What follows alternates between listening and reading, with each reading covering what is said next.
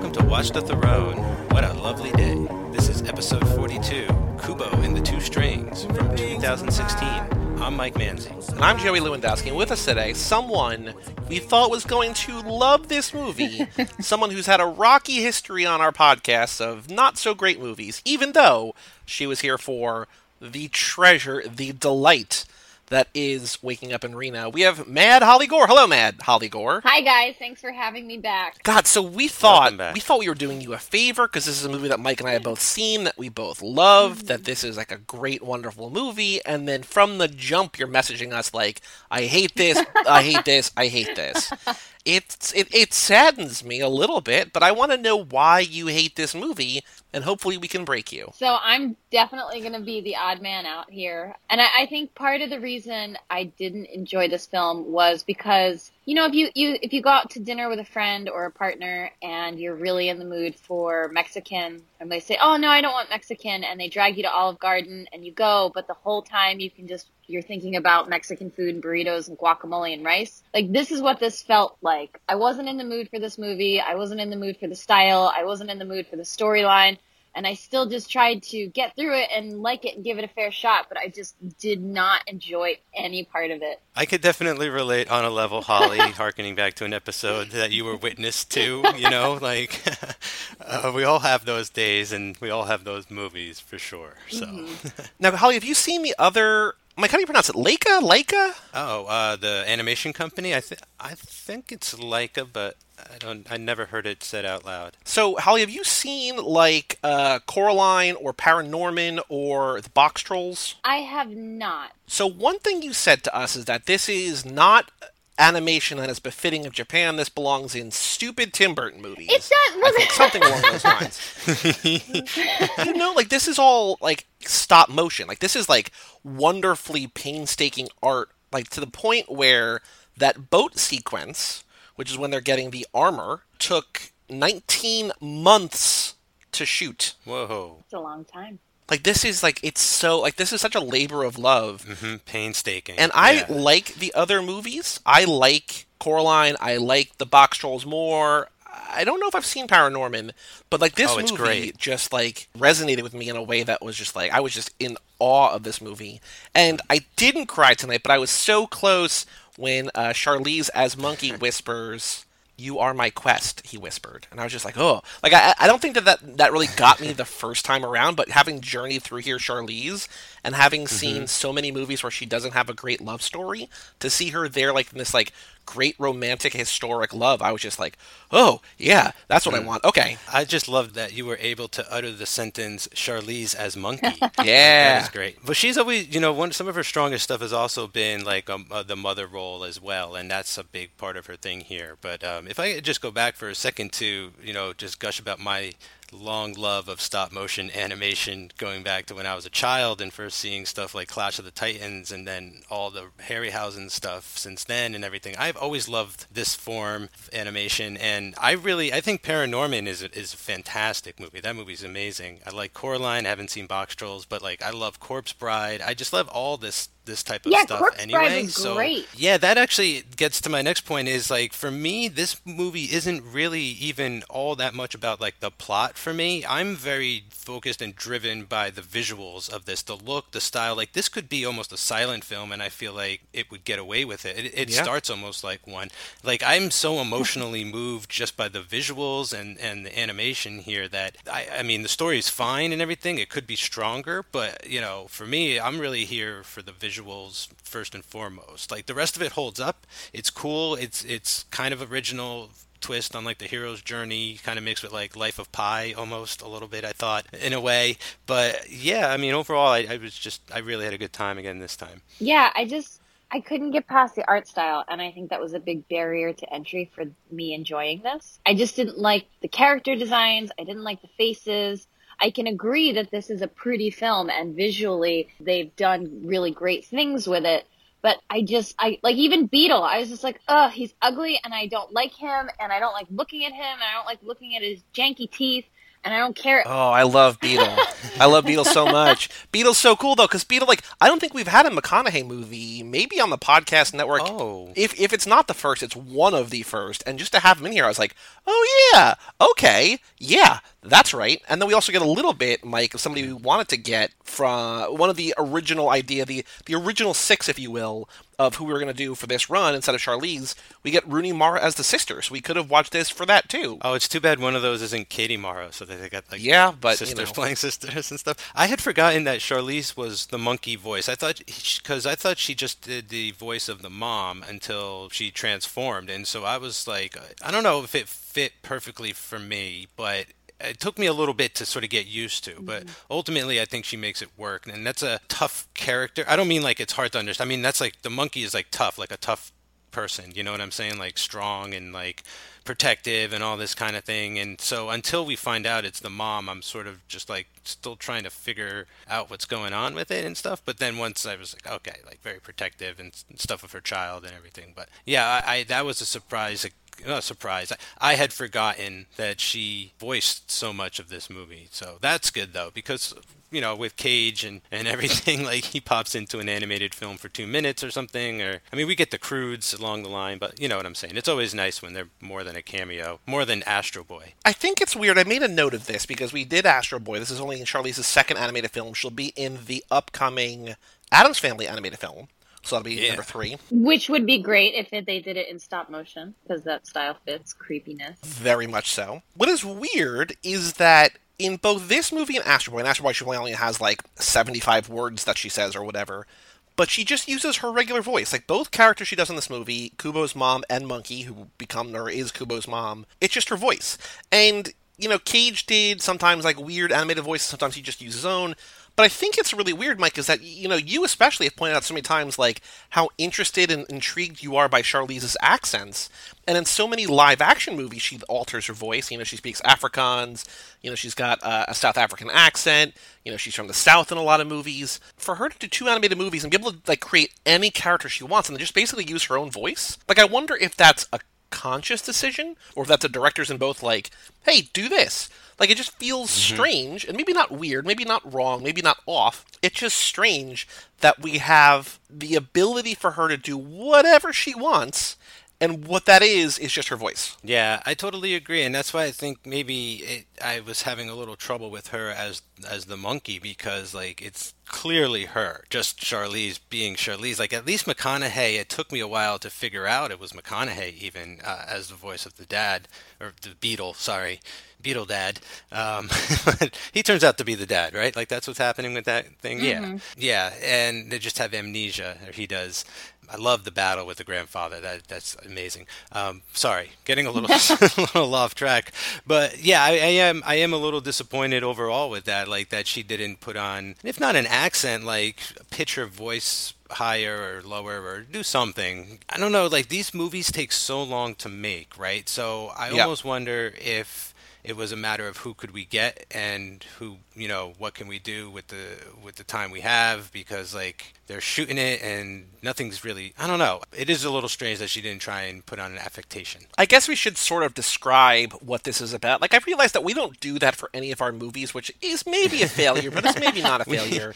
You know, we stopped like halfway through the original Cage Club. Yeah. I think like we changed up our whole formula. It was like no plot summaries, no nothing. Let's just dive headfirst in. To reference some of the other shows on the network, I like Real Bad's 60-second sort of like quiz section. You know, how quickly can you do it? I like how the Contenders, Tobin writes his very eloquent, very, you know, concise, finely worded summary. I like how Brian on High School Slumber Party reads the back of the VHS tape. We're just like, hey, everybody knows what the movie's about. Just go ahead and just, you know, just listen to us babble about things that, like, you might have no idea. But I also do feel like if you're either listening to this for 2 reasons. Number one, you love Kubo, and you want to hear us talk about Kubo. Or number two, you just like the show, and maybe you don't care? I don't know. Why are you listening? Email us, watch@cageclub.me.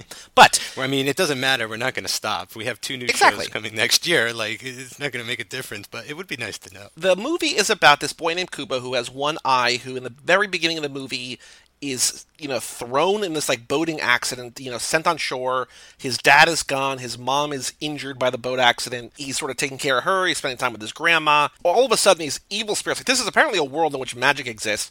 Evil spirits come into the world. The mom banishes them with the last bit of magic, ostensibly killing herself, like sacrificing herself to save Kubo in the process. Kubo then wakes up next to a monkey, who we later find out is Kubo's mom, as the incarnation of this little idol, this little totem that he has. Plays, Charlize is the voice of the monkey. And then he also comes across Beetle, who is his dad. And then they have to go find the sword, the armor, and the helmet to take out this, like, ultimate evil being to sort of restore balance and kindness and goodness to the world. It's complicated, but also super simple. And I think, Mike, you're exactly right that, like, the plot is, you're not here really for the plot. I mean, I think the story is good. I think the story is not common, but like, it's not wholly unique. I just think the way that it's told, the substitutes of the monkey and Beetle for the parents, and I just think the visual style of it all, the visual aesthetic, the flair is just remarkable. Yeah, the stuff I really like the most is the Kubo character himself. Like, I love the idea that he can tell the story with his instrument, and that he makes the origami dance, and and that he's like almost a soothsayer in a way. At some point, we come to find out, or something, like he's got like something about his eye. He can see like the magic in someone, or the soul, or something. I don't know, something. The reason his grandpa wants his eye. But yeah, I agree. Like, I don't think the story needs to be all that complex. Like, it's basically like the hero's journey with like these little changes and elements. Like, instead of a wise old man, you have the monkey, and instead of like the hot shot, you have the Beetle samurai guy, and all this kind of thing. So like, yeah, they just shift around some details and have their own unique visual style to it all, and I feel like it masks the familiar plot-wise enough to get lost within like the rest of it, like to let the story sort of wash over you, and then so let the visuals take care of the rest and tell the story for you. So Holly, what did you like about this movie? I know you said it's a pretty movie, but like, what did you enjoy? Did you enjoy it, or was it all? Were you just sort of, blinded by your Mad Holly Gore rage about this movie? I finished this movie because I was contractually obligated to finish watching it because I didn't want to let you guys down. But yeah, I mean, really, I didn't like it. I didn't connect with any of the characters. I just, like, Kubo, I was like, okay, he's a boy that can manipulate magic, but he has to be home all the time. Like, I wanted him to be more in one direction or the other. Like, I use magic, and I know I use magic, but then he's also so obedient, and, like, getting home after or before dark all the time. Well, his mom is, like, deathly ill. Like, he's taking care of his mom. Yeah, she's, like, deathly ill, but then, like, he comes home, and she's like, oh, hey, what's up? I'm up. I'm going to tell you all these stories. And be able to remember everything and kind of like dance around and also still do magic, except for the part where I remember what happened to your father. I feel like you're being overly critical on this part of like the setup where like the mom is sick and then she sacrifices herself to save her son. Yeah, against witches that look like they could be running with the kids from Oogie Boogie. I kind of like those the aunts, the aunties, or whatever, the twin ghost character designs. No, I agree that maybe we could have gotten a little more setup before everything sort of takes off on its adventure. I think they're just a little more interested in focusing on Kubo than anything else, and they used a lot of sort of shorthand in setting up his mother. Honestly, the first time I saw this, I thought she might be Kubo because the story starts with her, and then we sort of go forward in time, and he's a young kid and everything. But I got the sense that, yeah, that she had like good days and bad days. She had like a traumatic injury, that she was out of magic, therefore like she was ailing, and she just didn't have much time left, and so she knew like a day. I mean, this is a lot of stuff you could also just sort of imprint onto this if you've seen a lot of these types of fairy tales or things, like, because it feels more like a fairy tale, but just that one day she was not going to be there, and she worried about him taking care of himself. Like, I don't know, I picked up on it pretty quickly. Once you realize like who Kubo is and who the story is going to be about, and it's going to be his journey and not her journey, it's like, okay, like how do we, like, what's the inciting incident, right? And it's like the sisters show up and he is about to be killed by them, and then she saves him, and then we're just on this journey. Are we to believe, did this all happen? Yes, right? Like, it's not, like, this is all real. Like, this isn't, like, a fever dream or, like, a coma dream, is it? Or is it? No, I think it's real. I mean, also probably another reason why I couldn't really get into it is that I saw Crazy Rich Asians this weekend, which is a phenomenal film. It's an all-Asian cast. So coming to this film, I was like, cool, set in Japan. Asian cast and then whitewashing of almost all the voices. And I don't know if I would have had like the same kind of realization if I hadn't gone to see that movie this weekend, but maybe that's kind of part of my disappointment as well.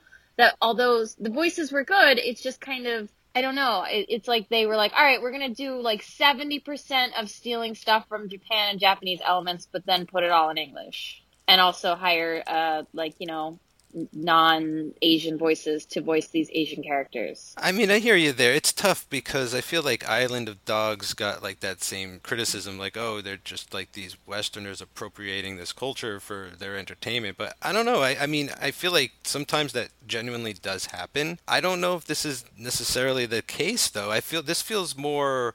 This feels like there's a lot of like care and heart, and it feels more genuine than like a cash grab for some sort of style or something. I don't know if what they did necessarily came out the way they wanted it to, but I just feel like there was good intentions behind what they were trying to do. Now, whether or not, you know, that doesn't get them off the hook by any means. You know what I'm saying? But like, well, and too, I loved Island of Dogs, and I didn't even think that oh my God, what was the one with Scarlett Johansson? Ghost in the Shell. I didn't even think that was that bad. So it's not like, you know, I'm across the board like, hey, because there's nuances and there's complexities when casting.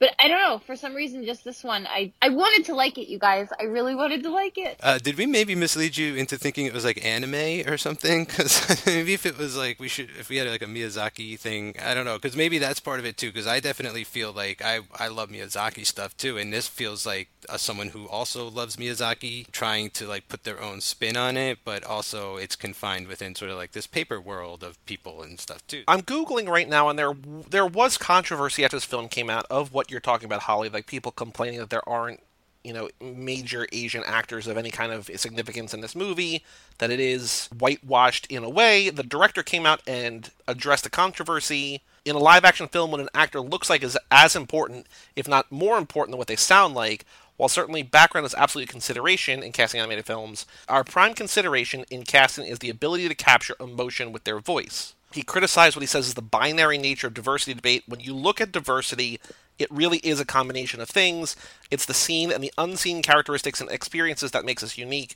It's telling more diverse stories with more diverse characters, and that's what we've tried to do every step of the way. We're basically colorblind in terms of how we cast our films, and I think you can see that when you look at the totality of our movies. I do agree with him to an extent. I think that it's about finding the right voices, because you don't know, like, on the one hand, you could be like, oh, they put Charlize Theron and Matthew McConaughey in here to, like, sell movie tickets. Even though you don't see them, you can put their names on the posters, you can put their names in the trailer, you can do whatever you want, people can go see this movie. But at the same time, you don't see them, and it could be anybody, and I do think that I think everybody's really good in this movie. Would I have liked to see more, you know, less whitewashing? Sure. But I think that for the most part, it works really well, and I really like this movie.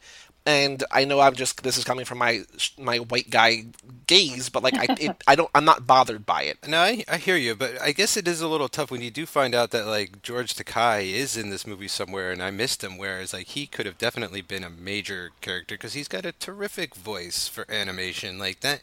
You know, I don't know anyone who speaks more clearly than him, and he's of Japanese descent, and he's very much a role model too. I you know, nowadays like a sort of like a cult icon in some ways. Well, and I would have really liked him to be like the voice of grandfather, like just that kind of deep, like ancient, like this wisdom, this like commanding. But do you want to cast like your only Asian actor is the bad guy? Well, at least no, I hear that. Good point, Joey. Maybe, but like you do want to give him a bigger role if you do have him there. He's on the call list, and like he is a great voice actor. He was the one in the crowd in the beginning who said "Oh my" when Kubo does things. Which is like his that's his catchphrase, like in real life. So I mean, you know, he's almost being used as a joke as it is, which that to me kind of feels more offensive than anything, I guess. Which, oh boy, where is this going? But yeah, no, it's tough. I mean, that's fucking Hollywood, and it sucks, I guess. I didn't take a lot of notes in this movie because I don't there's not a lot of story. this is another one where I was like engaged, I was engrossed in it, I was just enjoying it rather than taking notes on what's going on. I think the animation where like Kubo starts playing the guitar and like these little scenes come to life with the paper is incredible. Like I Yeah, just think that those it's were super really cool. pretty. I also like that, he could ostensibly do like whatever he wants with this, and like sometimes he just like has birds flying. Like he's just like, I feel like he should dream bigger a little bit, but Well, he makes the boat out of he does make the leaves, boat. Yeah, you're right. So that's pretty impressive. Yeah. I think maybe this is sort of a coming. It's obviously like a coming of age story in a way. Coming to terms with the loss of your parents and sort of becoming your own man, even though he's just like a little boy. But I think just like we talked about in Inception over on Cinemakers, another show on the network. When Tom Hardy's like, "You mustn't be afraid to dream a little bigger, darling." Just dream bigger. Like make boats, make big stuff. But I also at the same time, I like the sort of small nature of it, where like it's just about getting a sword and armor and a helmet, and like it's not about Inception where you're creating the world around you. You're just looking for these three specific things because that's what this ancient tale, this ancient journey or whatever requires of you. And I really liked the guardians of those things, like the giant skull creature, and then like the underwater monster thing that was protecting the armor and stuff. Like those, I guess it felt maybe a little video gamey, but they felt like these awesome sort of like M bosses and stuff, and it was just super impressive. Yeah. And again, I really loved the final battle he has with his grandfather, and when he just like remembers that like, oh, like all this armor and the swords and everything like isn't what I need. It's like it's my music, and like he uses the instrument again at the end to win and everything. That was really cool. He like strung up actual hair as the guitar strings and everything. And it's also cool. literally using his mother and father to beat his grandfather. Yes, because they're the two strings, right? Yeah, the two strings mean a lot of different things. Like it's it's one of those things like whatever you want it to mean, it can mean. Like on IMDb, there's a whole thing where about the role of the mother and the father figure, two villainous sisters, night and day.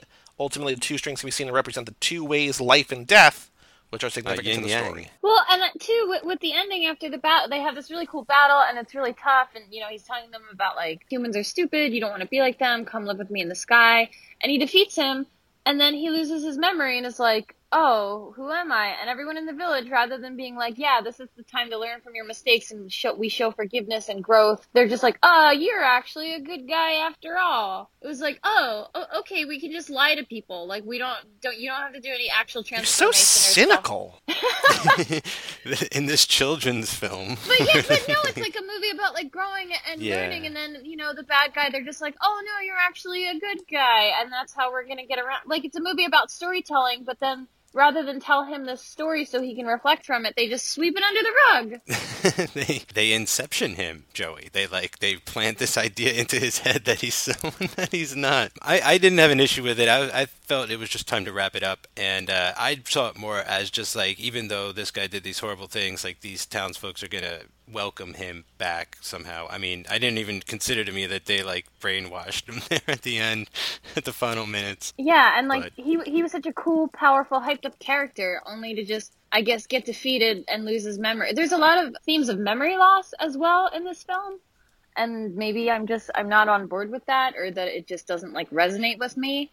I'm sure as I get older and I start to lose my mind, maybe I'll come back and rewatch this film with fondness. But, it's like, oh, my mom doesn't remember this, and my dad didn't remember he's a samurai. Oh, now grandfather doesn't remember he was a bad guy. Which is, okay, your family's musically gifted, but you can't remember shit. It's the curse. It's the family curse, I guess. the cost of using magic. I mean, yeah, I just saw it like that, though, as one of the themes. It's just memory and reliable memories and unreliable memories and stuff. Mm-hmm. And eyes were a huge theme as well in this movie, I felt too. Yeah, and the eyes looked cool, like when he's under the water and they're all hypnotizing him and he's kind of just sinking. Like, that scene, again, really beautiful, but I wasn't like connected. I was like, oh, that's unfortunate. I hope he doesn't get eaten by that giant sinkhole. And then Beetle saves him. I was like, wow, that was nice of him. I don't know, it just didn't click. I guess I wanted a burrito, and this film was like, not that. See, this is why your podcast idea of three people arguing about things wouldn't necessarily work, because you're just kind of like, you're making valid points, but just kind of a bummer. You know what I mean? Like, this is a movie that I genuinely love, and you're like, hey, no, it's not. It's not for me. And like you can appreciate the artistry here, but at the same time, it's like, yeah, I mean, it just didn't work for you, and there's not really much more to say than that, other than you just didn't connect with it, which is fine, because art doesn't work for everybody, but it's at the same time. Mm-hmm. I just wish that it did. I thought, we thought, you hadn't heard of this movie, and we're like, take this movie. No one signed up for it, I don't think, which was weird. But like, take this movie. We think you're going to really like it. And the fact that you didn't was just sort of disappointing. But, it is what it is. I've ruined everybody's Wednesday. I'm so sorry. I mean, I haven't known you for long, but I truly don't think I know you at all, to be quite honest, to recommend a movie. And it just didn't click. And if other people were like, oh, how is this movie? This would definitely be something where I would say, I didn't like it, but you should watch it and give it a shot. It's on Netflix right now as of 2018. So seek it out, I guess, if you're interested. But it wasn't something that resonated. And that's fine. I mean, my favorite film is Lost in Translation. And do you know how many people have told me to my face it is so boring and they can't understand why I love it? And I'm like, oh, sometimes just you can't get on the boat. It's a bummer. Yeah, the literal boat in this movie, the leaf boat. This movie was comprised of 145,000 photographs that turned into the stop motion animation film. This is the longest stop motion animation film, I think, of all time, at least as of the time it was made, which 2 years ago. It's like a minute longer than Coraline or something like that. And Kubo had over 48 million possible facial expressions. So, they were serious business about this. Damn. Right?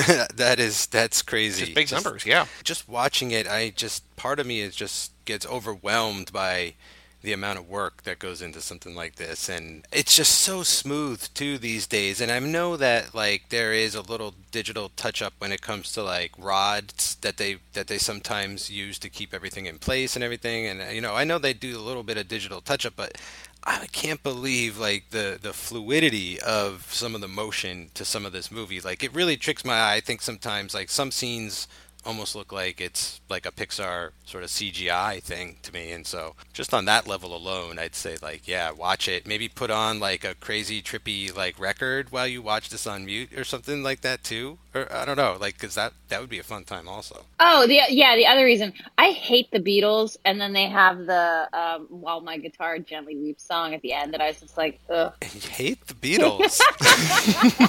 And that song, you didn't like that cover either. Oh my gosh. I mean, I just recently heard of the Beatles a year ago, and I've been diving. No, I'm just kidding. I know who the Beatles were. But okay, this is a interesting episode. And this is where I get myself uninvited from all future podcasts. No, this is I think it's good. Conflict is more interesting, don't you think? We it's better to have sort of a little bit of a debate, right? Just like a love fest every day. Mike, is there anything else about Kubo that you want to talk about before we just quiz Holly on things that she likes and doesn't like? I don't know if you guys I wager Holly didn't, but Joey, I don't know if you sat through some of the credits, but they show a very sped up sort of shot of them constructing the skeleton creature, and it's just 18 feet tall, the longest. I think it was the tallest thing that's ever been made for a stop motion animation. 18 feet tall. Yeah, and now I just want to watch a movie of it without the people removed. I want to see the cutting, the work print version before all the green screens removed and stuff, because I just want to see the people flashing in and out of frame like that. I think the ghost imaging on the film and stuff was super awesome. No, yeah, other than that, I definitely like this movie. I think people should check it out. It's a very high end stop motion animated movie. And there's a lot of them out there. I really like Paranorman 2 from the same company. Not Paranorman Part 2, but also. I wonder if they'll make Kubo in the 3 strings, which would be weird. I'd have to wait for Kubo in the 4 strings to cover it over on my show, which would be all the numbering stuff starts to get off a little bit. Anyway, check this movie out. Really like it. I think you'll enjoy it. Holly, do you have anything else to say about Kubo? Or I feel like you might have exhausted your Kubo material, but do you have anything else to say about Kubo and the 2 strings? No, I think people should give it a shot. It's a bummer that it's not for me, but I'm not gonna say that it didn't try. It was not my cup of tea. I get it. Okay, so we do have an email address here on the show, watch@cageclub.me. Email us what you thought of Kubo.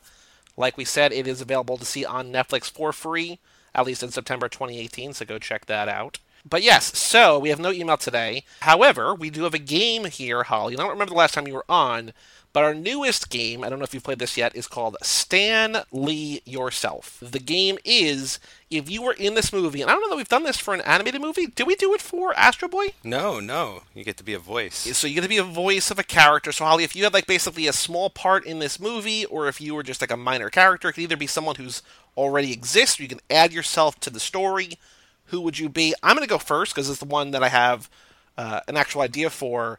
I would like to be a passerby who gives Kubo's grandma the nice piece of lint. That, like, I see what she's doing, I'm really into it, I reach in my pockets, pull out, like, emptiness, like, oh no, there's a piece of lint, and I just shrug, and I just drop it in her bin. You know, I don't have any money, but I want to appreciate her. And she did seem to like the lint, so, you know, it's not the worst thing in the world, so that would be me. I would give Mama Kubo her little piece of lint. Nice. Holly, you want me to go next? Yeah.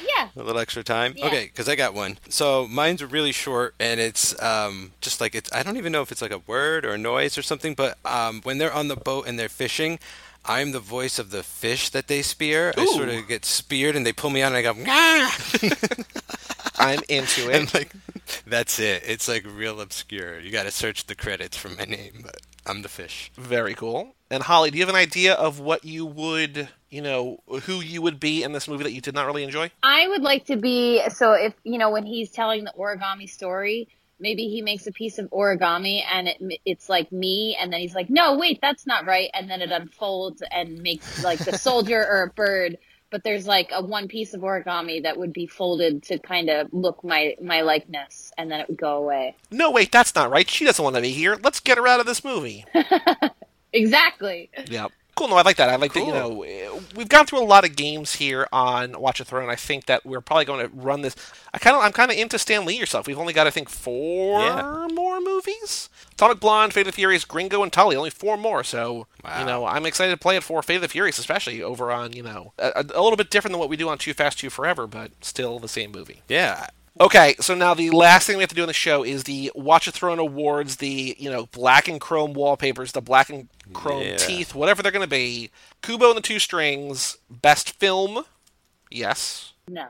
Best Charlize role, Monkey, no. No. I don't think so. I don't know. Do you remember waking up in Reno and how charming she was? We do have Candy Kirkendall here on Waking Up in Reno. I'm going to put her on there. We're going to whittle it down. I just think that, you know, we get Charlize as mom a lot, but I think this is like a fiercely protective mom and an encouraging mom, and also a mom as a monkey. I just think that it's like something that we've seen before, but something that's Monkey Club. unique. Yeah, Monkey Club. Shout out Monkey Club. I just think it's something unique and something that she really nails really well here. All right, I'm down with that. I mean, I did like the character, so I don't know, for some reason, because it wasn't live action, I guess it wasn't registering as much, but no, I buy that totally. Best character transformation from woman to monkey, absolutely.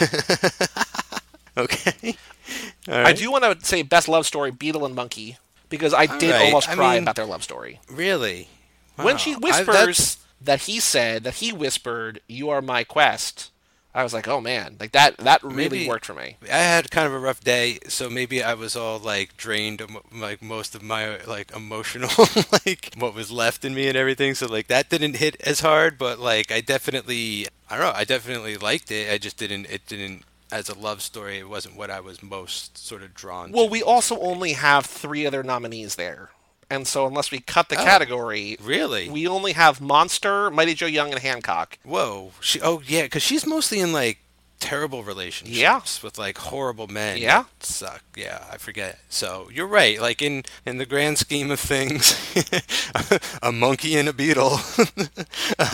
Best love story. Best death, I'm going to say sacrificing herself to save Kubo. Yep, I had Twice? that down totally. Oh, right. Yeah, that's right. I had that down. Charlize dies twice in one movie. Yeah. Do we want to nominate a best non-Charlize death or no? I don't know. Who else died? Beetle dies, right? Yeah. I feel like it wasn't even... No, I think because it's not really Beetle's story. Like, it is kind of Beetle's story, but it's mostly, you know, Monkey and Kubo. Right. What I do want to nominate, though, and I want sort of, you know, input here, best fight. Kubo versus the dragon or Monkey versus the sister on the boat?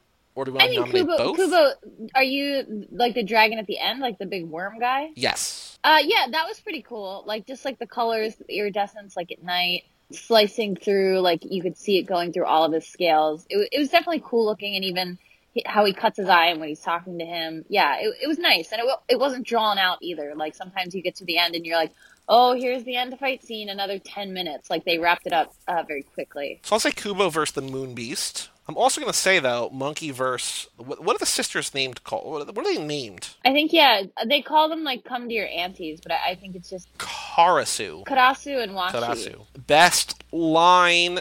I'm also going to put in here just because. So what I like about this, the reason it got to me was because there's like this, like she's telling this very tender story, and she says 4 simple words. Those words changed everything. Matthew McConaughey says, "I love you, monkey," and then she just says, "You are my quest," he whispered, which I just really, really, really love. So I'm going to put that in here. We already have way too many for that, so that might get cut out. But no, but that's actually a nice sort of substitute for I love you. You know, it's always I love you, but like this is the same sentiment, but it's more of like an in-joke kind of thing between the two of them. Yeah. So it's even more tender, you know. Best cinematography, I think, even though this is animated, absolutely. Yes, this is a gorgeous movie. Do we nominate this for best score soundtrack? Because there's a lot of music in this, and I think the guitar, the plucky guitar, works for the movie very well. I'm on the fence because I felt like it started. It's weird. Like I felt like the music started out really strong and then kind of gets a little like underserviced throughout and then comes back in the end. I don't know because I don't know. I kind of lost track of it. I don't know. What do you? I will nominate it, but I'm not sure if it just. We'll put it in there for now. Strong. We can always cut it out later. One thing that I would like. I actually felt like this movie got better as it went along, which is kind of a weird feeling, I guess. But like it just maybe they filmed it. Maybe just the different units that were shooting the different segments at the time were learning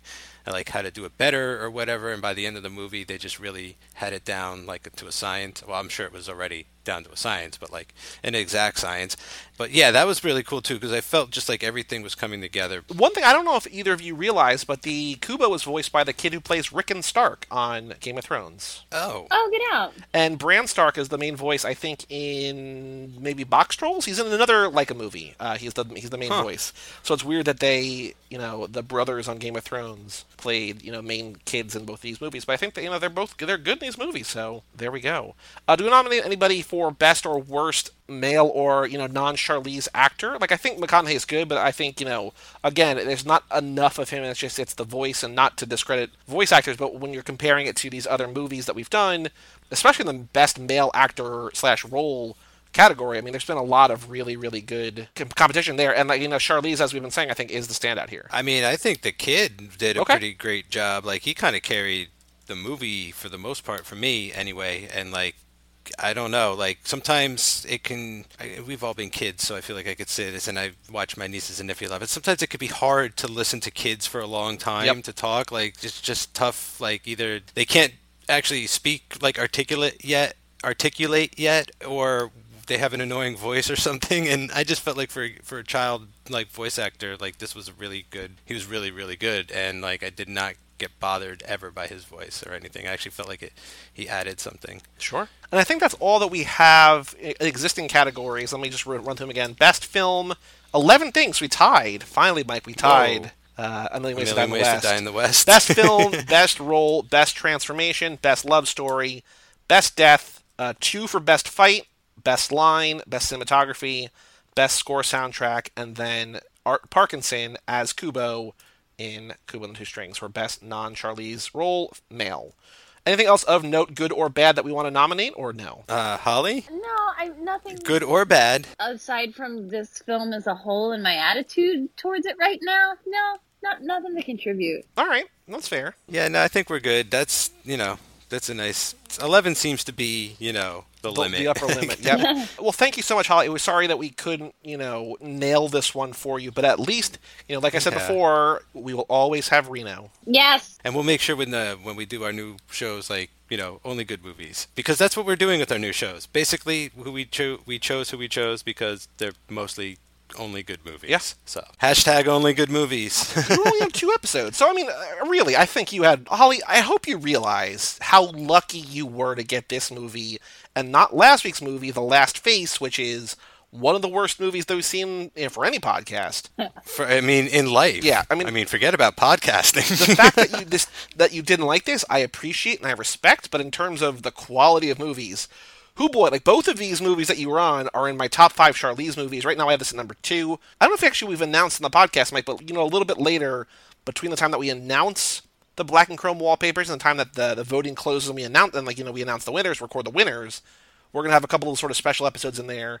And one of them is going to be like our, sort of reflection back on the episodes.